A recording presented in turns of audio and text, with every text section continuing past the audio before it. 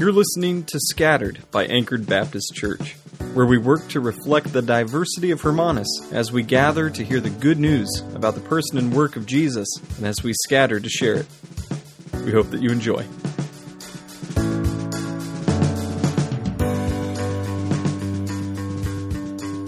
At the beginning of James's letter, he told us that if we needed wisdom, then all we would have to do is ask God, and he would give it to us, without any sense of, hey, why didn't you come to me sooner before you made all these mistakes? He gives freely and without reproach. And whether you ask for it or not, wisdom that is, James is going to give you a little more wisdom today. Let's read from James chapter 4, starting verse 13, and going through James chapter 5, verse 8. Come now, you who say, today or tomorrow we'll travel to such and such a city and spend a year there and do business and make a profit. Yet you do not know what tomorrow will bring, what your life will be. For you are like a vapor that appears for a little while, then vanishes. Instead, you should say, if the Lord wills, we will live and do this or that. But as it is, you boast in your arrogance. All such boasting is evil. So, it is sin to know the good and yet not do it. Come now, you rich people. Weep and wail over the miseries that are coming on you. Your wealth has rotted. Your clothes are moth-eaten. Your gold and silver are corroded, and their corrosion will be a witness against you and will eat your flesh like fire. You have stored up treasure in the last days. Look, the pay that you withheld from your workers who mowed your fields cries out, and the outcry of the harvesters has reached the ears of the Lord of armies. You have lived luxuriously on the earth and have indulged yourselves. You have fattened your hearts in a day of slaughter. You have condemned, you have murdered the righteous who does not resist you. Therefore, brothers and sisters, be patient until the Lord's coming. See how the farmer waits for the precious fruit of the earth and is patient with it until it receives the early and late rains. You also must be patient. Strengthen your hearts, because the Lord is coming near. A big idea for today would go something like this. Here is some wisdom that you have asked for. Now strengthen your hearts, because Jesus, who redeemed you, is coming again. Let's start off there in James chapter 4, verse 13. Come now. It's interesting. James is inviting us into a conversation. Come now, you who say. He's talking to you and me. Today or tomorrow we will travel to such and such a city and spend a year there and do business and make a profit.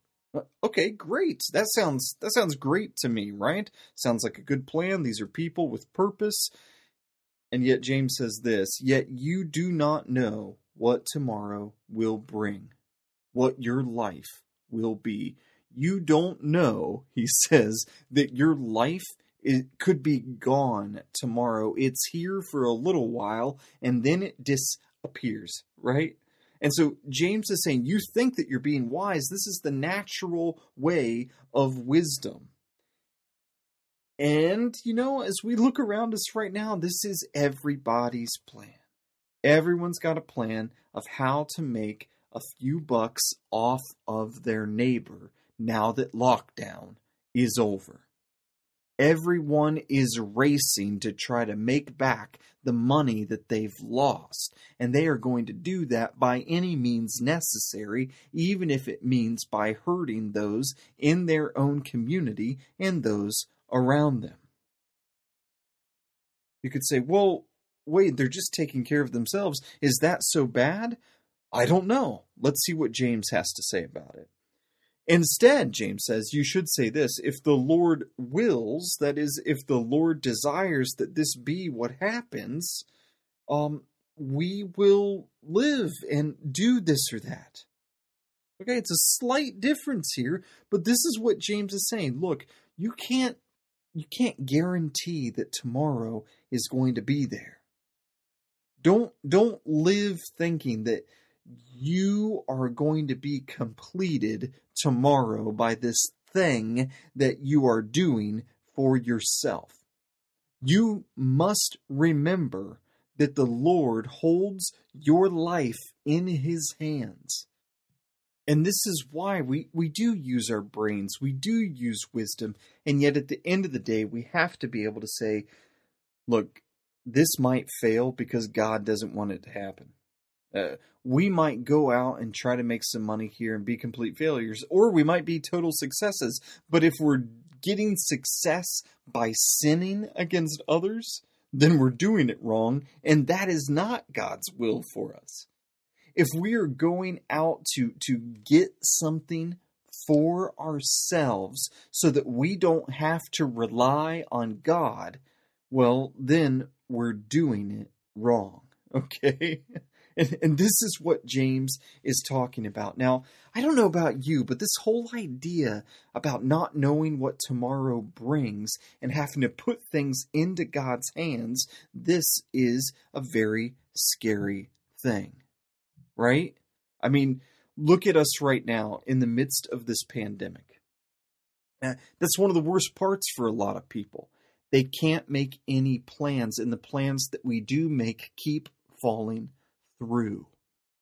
No one knows what's going to happen today, let alone tomorrow. And everyone just keeps on hoping that something is going to save us. You know, maybe there's going to be a vaccine, the government regulations, those will keep us safe. Or if we get rid of all the government regulations, that will keep us safe. Some people are still just hoping that this is some sort of little joke from God and that He's going to relent and He's going to stop everything. And no one wants to believe that God is using this pandemic to repent us and turn us away from ourselves and our self-reliance and our plans, and instead turn us back to Himself. No one wants to admit that we don't know what tomorrow brings, and that God instead is the only one with a true plan that's going to come through in the end. We don't want to admit it because His plan is unpredictable. We can't manage it. It's unmanageable, and it's holy. But Christian, here's some good news for you and for me in the midst of that, is that God has had a plan. The Apostle Paul tells us that before even the first stone for the foundation was laid, God had a plan to send His Son Jesus to die for your sin and for mine. Long before you or I made our first plans, long before we took our first breath with our sinful lungs, right before, long before rather the first beat of our sinful little hearts, Jesus had paid the price for our sins. And on top of that, He has not only had a plan that He succeeded in, but there are promises attached to His plan for the future, namely that we will get to spend eternity with Him in a new creation. This is a beautiful thing. And yet, it's future. It seems not concrete. We can't reach out and touch it. And so naturally, we are prone to making plans for ourselves and not considering God. We want to take care of tomorrow and the next year, and we want to make sure that, I'm sure God has us, right? But let's just go ahead and make a safety net for ourselves. But James tells us then in verse 16, look, if you don't take the Lord into your thinking, if you don't think about wisdom and life and getting by and surviving in this world with the mind of God through the eyes of God, then what you're doing is you are boasting in your arrogance and your ignorance. And you know what? Not only is it sin to know what is good and not do it, the way that you are thinking, James says, is evil. It's evil. Well, tell us how you really feel, James. Okay, James has told us that we're evil for thinking that we can make it through this world without God and that we can keep ourselves safe and secure without Him. All right, surely James is going to give us some good news now, right? No, not yet. Instead, he invites us into another conversation. And he's talking to you and me in this conversation, okay? He's not just talking to someone who's got a 35-room house and a Lamborghini, okay? He's talking to you and to me right now. He says, "Come now, you rich people, weep and wail over your miseries that are coming upon you." What is he talking about? What is James doing here? Okay, we've talked about this quite often, actually, that a lot of times in Scripture, God uses the language of judgment to bring you to salvation. We talk about this when we talk about God's law. That the law is preached to condemn us of our sin so that we can feel the sense of judgment now and decide to respond to Christ. We will turn away. We will repent. We will turn away from our sins and ourselves, and we will turn to God. And so James here, starting in chapter 5, verse 1, he's fast forwarding to Judgment Day, and he's saying, look, repent now. Howl, weep, wail, because you've been storing up for yourselves. You've been thinking that if you store up all this wealth and all this stuff, then you won't have to face misery. And yet James says the misery is coming upon you anyway. Look, all of your riches, they're rusting and they're corroding, and your clothes are falling apart. And all of that rust, all of that, it's all speaking against you. It's like evidence in a courtroom. And this evidence leads to you being placed securely in hell. That is separated from the loving presence of God forever. And not only that, but these riches that you love so much, they're actually speaking against you. They're going money. It's funny. It's going to the ears of God and talking about the things that you've done wrong. We see that in verse 4.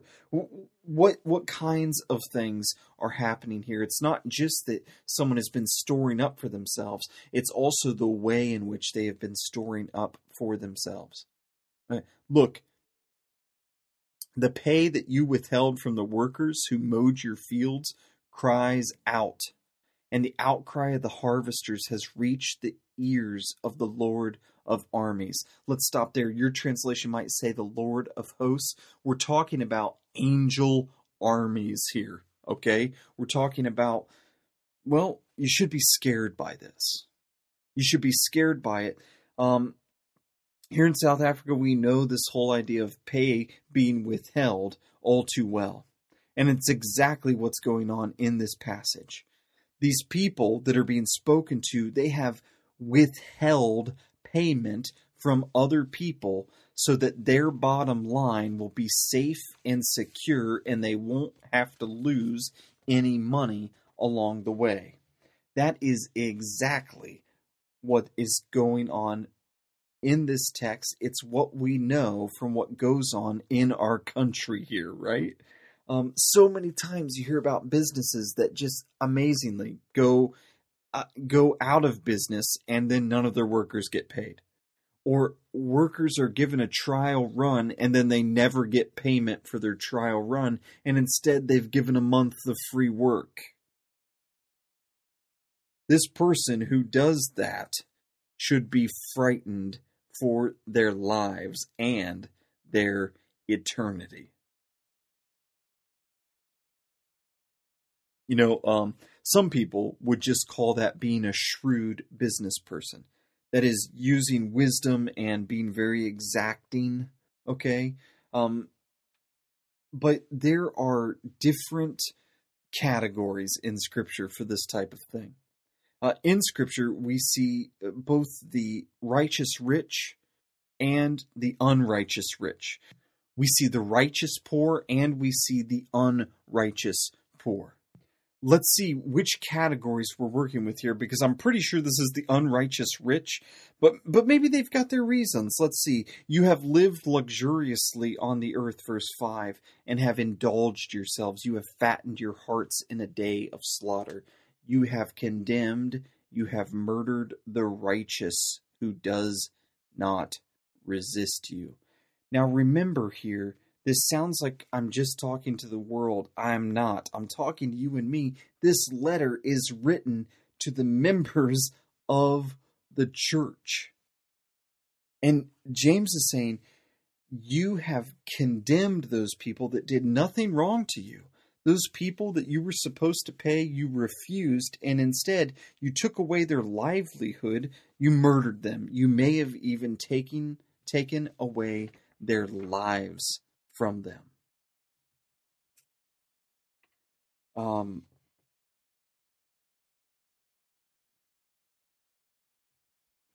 Utopia, it was not a perfect thing, this early church. We see the story of Ananias and Sapphira, for instance. They said, hey, look, we're going to sell this extra piece of land that we have and give it all to the church. And then they talked it over and they said, well, maybe not all of it. Maybe we could hold back some for ourselves. And then they took it to the altar and they gave it, and God struck them dead. Judgment came upon them. Why? Because they weren't taking care of the needs of the church. They were enriching themselves when they had promised something to God. This was something extra that they had that they were selling, and they didn't want to give all of it away, even though that they promised that they would.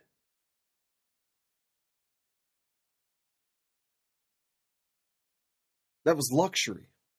They were living in luxury and they were afraid to give it away.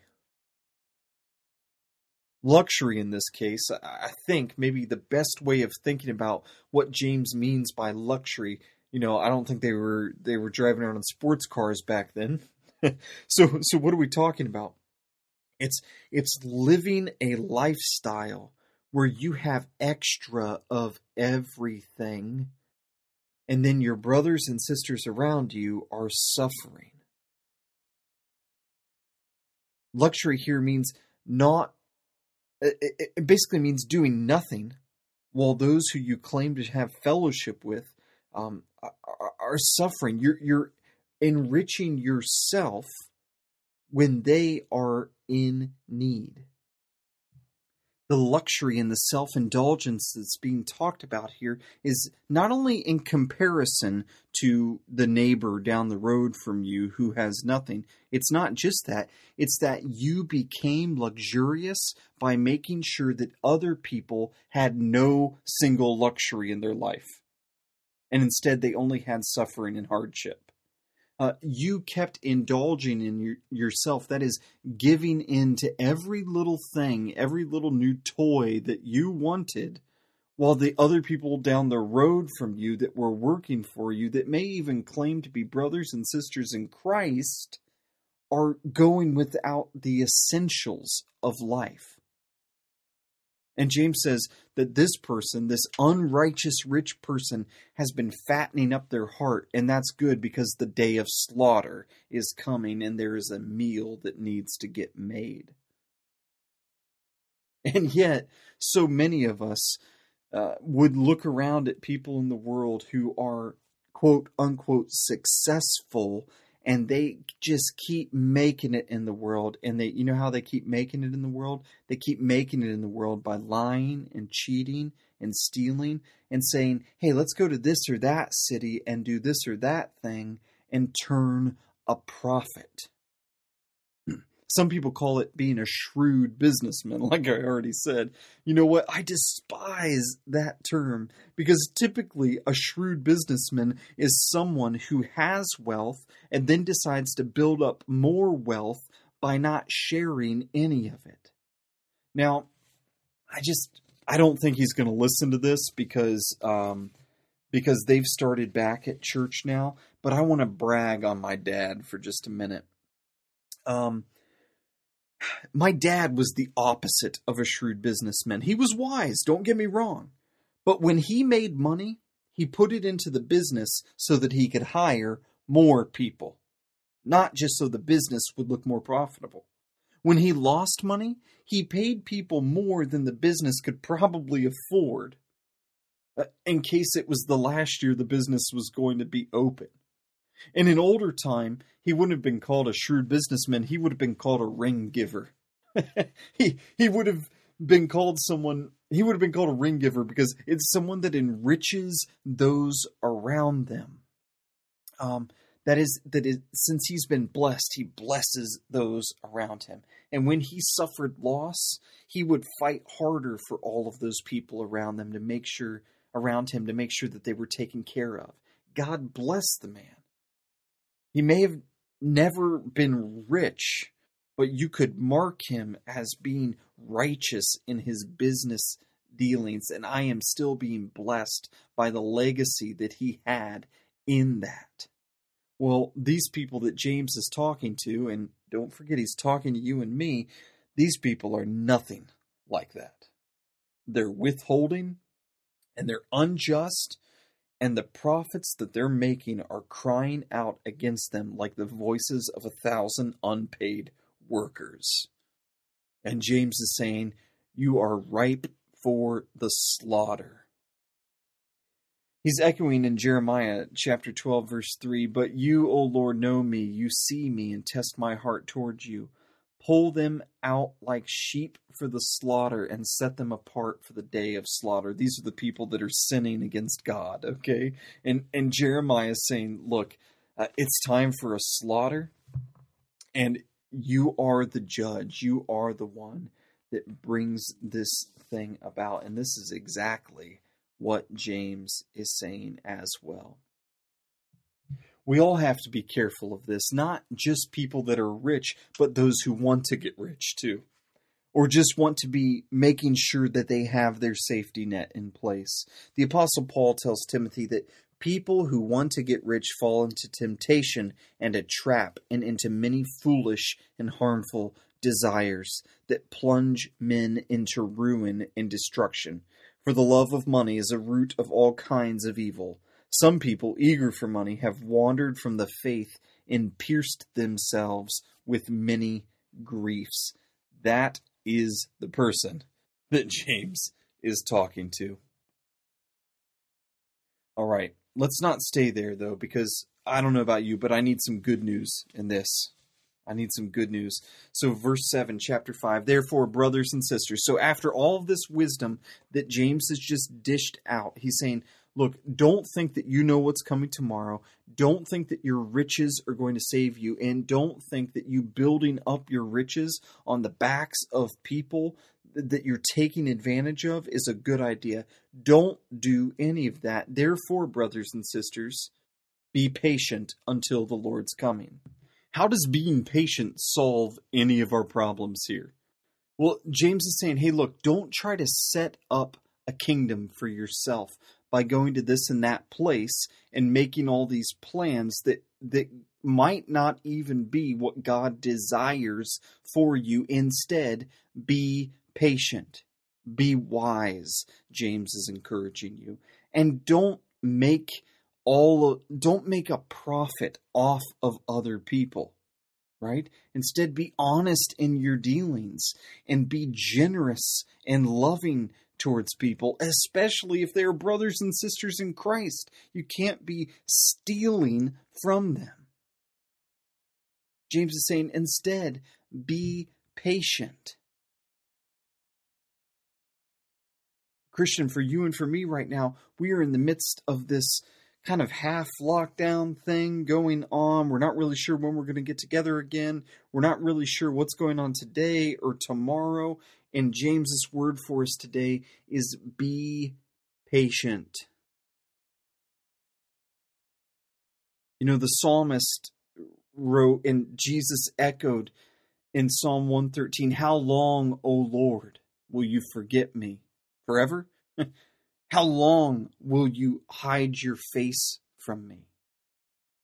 And this how long question that Jesus echoes, that we're echoing even now.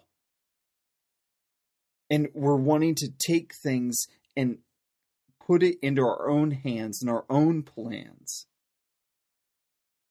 James just says, be patient. The Lord is coming, and when he comes, you are going to receive all the fruit of his kingdom instead of this fruit and these riches that are going to rot, that are a part of your kingdom. And you know what? Peter tells us in 2 Peter chapter 3, verse 9, the Lord is not slow to fulfill his promise, as some count slowness, but he is patient towards you, not wishing that any should perish, but that all should reach repentance. Christian, the Lord is patient towards you. And he's patient towards you even in the confession of your sins. And he is not slow to preach that good news to you, that he has died for your sins and that you are forgiven. James today has given us this wisdom so that our hearts would be strengthened, so that we would be reminded that Jesus is coming again, and so that we would repent, that we would turn away from ourselves and our sins, that we would again see that Jesus has been patient with us, and that in him we have the forgiveness of sins and salvation and the fullness of life forever.